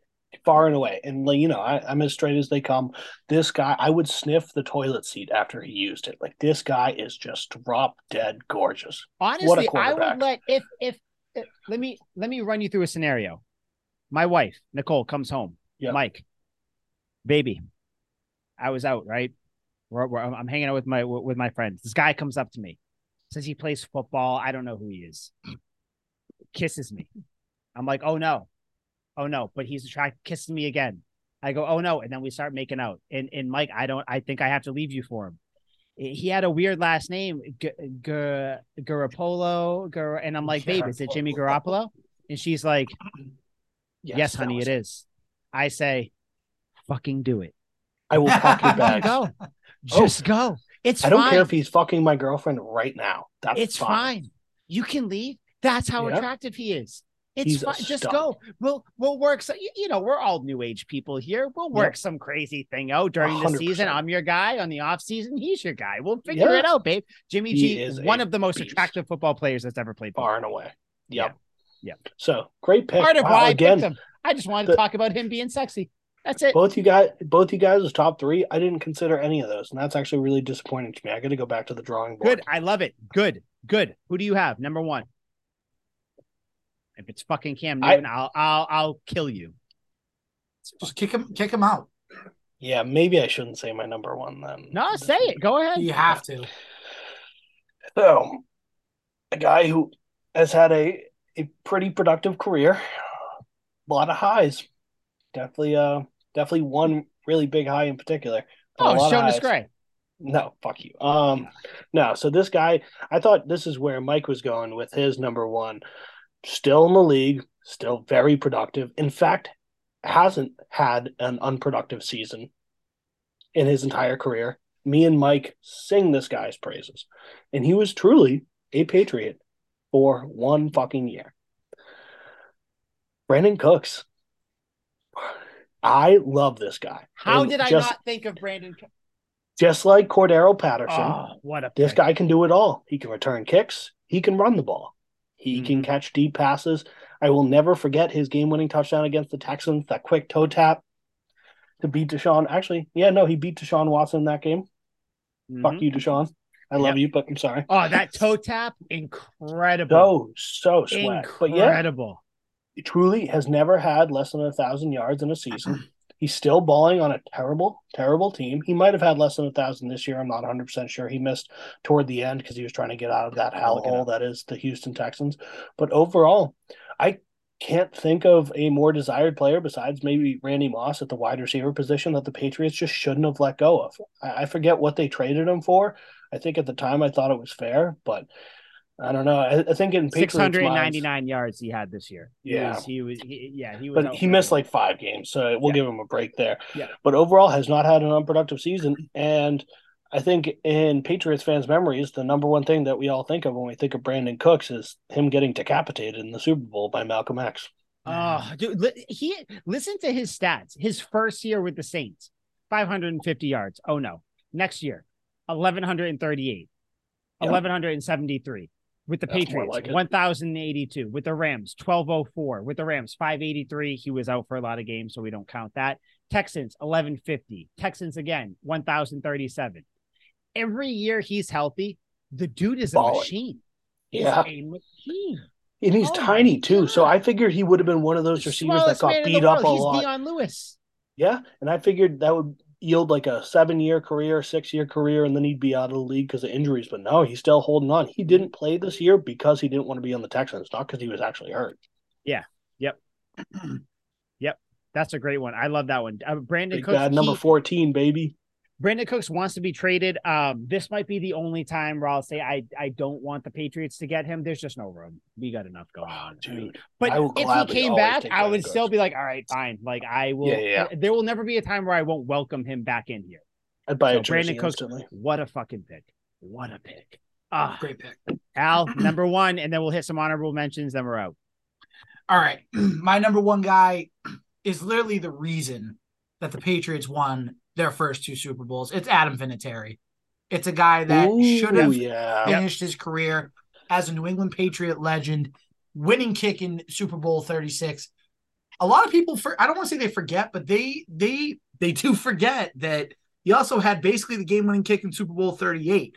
It's just because it wasn't a buzzer beater. But, Vinatieri, a lot of big kicks for the Patriots in his career, and then he goes to the Colts for the remainder of his career, but I would have loved to see Vinatieri, retire a Patriot, and he should have been. Yeah. So, and that remainder of his career was a big remainder. 13 years with the Colts, that's a long fucking time. Like, if he played with the Patriots until 2019, he would have left at just about the same time as Tom Brady. Yep. Yeah, that's Adam. He might be, and I don't know how you guys feel about this, the most crucial player in like the beginning of the Patriots dynasty, more so than Tom Brady, more so than Ty Law, more than Rodney Harrison, more than Troy Brown, more than anybody that Antoine Smith, more than anybody you can think Antoine Smith. Antoine Smith. What a name, Antoine Smith. But Adam Vinatieri literally won you games. That kick, obviously, we all know the Oakland game, the kick in the snow, like just as clutch as you can get. Adam Vinatieri, I got a stat for you guys right here. Had 18 game-winning field goals with less than 1 minute remaining, including postseason, in his Patriots career. Just in his Patriots career. He has another 9 with the Colts after that. That's pretty ridiculous. Oh, by the way, Liam, 18-0 Cowboys. God. Suck on that, Liam. Fucking hate Tom Brady. And just real quick, stupid boy. We're doing honorable mentions. I only have one. I had Darrelle Reeves. I'm just going to say my one honorable mention real quick. Lawyer Malloy, a guy that I would have loved to have stayed here. I almost put him. Yeah, almost put him. The law firm. Yeah, Lawyer Malloy. My honorable mentions. I don't know why I put it down. I don't even remember putting it down. Junior Seau. I don't know. Oh, you know why? Because it made me think when you said that, you wish that he got Randy Moss got his deserved Super Bowl ring. Junior Seau, wish he got it. Another one, more recent one, Dante Hightower. What are you doing, bud? Yeah. Where are you? Where Get are you? back to the Patriots, bud. Because you're tweeting a lot about things, which is great. But where the fuck are you? Come on back to us. Big topic, Gerard Mayo. He left a lot earlier than we all thought. That's a given. An obvious one, Julian Edelman. Wish he didn't retire. Wish he stayed. More of a recent one, kind of a smaller one, Ted Karras. Great offensive line guy that could would have been very helpful this year. Would have been very helpful. And then I'll stay at Liam. I don't know if you had him on there. I wish he didn't retire. Maybe he'll come out of retirement. James White. Yeah, of course. Yeah. I can't talk about with him without tearing up. I love him. So those are my honorable mentions. I had nobody else. Liam, do you have any other ones you could think of? Oh, I have many. I did have James White, just like you. Damn right I wanted to put him on this list, but I would have been moved to tears. So. It's sad. It's sad thing. Dude, he's so fucking good. He's so good. James White is like, oh my God. Just can you just pitch? I don't even want to think about it. Yeah, it hurts. We will get him on this podcast at some point. We will. It's a guarantee. Yeah, he has to. He will come on. I also had Chris Long, stud. Loved Chris After Long. He left the Patriots, went to the Eagles, won another Super Bowl. Dude had plenty in the tank. Love this guy. Love him. Still loves the Patriots too. Still loves the Patriots. So Chris Long, great choice. I got you, great choice. Yeah. This one, not so much because he finished his career with the Patriots, but he left for a little bit in between and pissed off the Green Bay Packers, faking an injury. Then they cut him and he came back to the Patriots and was perfectly healthy. Martellus Bennett. Dude faked an injury to get off the Packers to come back to the Patriots. The dude loves to smoke blunts on FaceTime with Tom Brady, and that is a man that I can get behind. Forever loved Martellus Bennett, also the hero of the Falcons Super Bowl, one of many. Mm-hmm. I have another similar situation, guy that started and ended his career with the Patriots, missed the middle part when he was traded to the Seahawks, and that would be arguably my favorite Patriots wide receiver, the man, Deion Branch. I love Deion Branch. Can't get enough. Super Bowl MVP. Exactly. I could sing this guy's praises all day. Yeah. I also had Deltha O'Neal. Do you guys remember him? Oh, God. Yeah, I remember Deltha O'Neal. Oh, so I still think he had a bit left in the tank. His last season was for the Matt Castle-led Patriots, I believe. And that year he had 3 picks, but he led the league in picks a year or two before then. Loved him on the Bengals, loved him more on the Patriots. Only a 1-year guy, definitely should have stayed around a little longer. Dude was lightning quick. And then this one, just kind of a random player that I remember. He is a widely forgotten name, and I guess I wouldn't be surprised if you guys didn't know him, but I would hope you would. He played maybe 5 total snaps for the Patriots, but he made the most of those snaps. He was fantastic. Brian Tymes. Do you guys remember that guy, the wide receiver? God. Yeah. I have a tweet about Brian Tymes because in the Jets game, right, that's where he caught a touchdown, I believe. Yeah, in the deep Jets over game. the middle. Yes, I have that because I said something like, "Oh, it's time." It's some sort of play on words. Yeah. Good. Number 86, I believe, or 89, 86 or 89, 84. He was in the 80s. Yeah. Yes, I remember him. Oh, I loved Brian Tymes, and I was always like, "Why doesn't this guy get more playing time?" He was buried behind a stacked receiving core, but he was the man. I got to look up and see what he's doing now, but he was just a monster. We'll get him on the pod.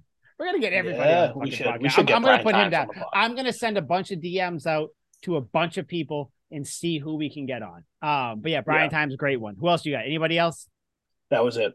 Okay. Yeah. So that was it. So we are going to the next couple of weeks or next few weeks, foreseeable future. We're going to do a bunch of lists like this. I don't know which one we're going to do next week. We'll find something out of Liam's list of what we're going to do. But hopefully we have some more Patriots stuff to talk about. Otherwise, we'll just jump right into the list, whatever we're doing. But this was episode 65. Again, Al, welcome to Tuck Rule Takes officially. We are hoping to really just kind of suck you dry of all your talent and then kick you to the curb before the season starts. So we'll see. We will see how that goes. Understandable. And like I said, this offseason, we're going to have some guests, hopefully, whether it's kind of, people you may know, people you don't know, just kind of people to just talk shit about the NFL, the Patriots rivals. Maybe we'll get some Cowboys fans in here because, Liam loves the Cowboys. I don't know. I hate you. But so for Liam McDade, for Al Nahigian, Goddamn right. Our new third co-host. I am Damn Mike our Sullivan. minions. This was episode 65 of Tuck Rule Takes. And that's it. We are out. Sweet. Sweet.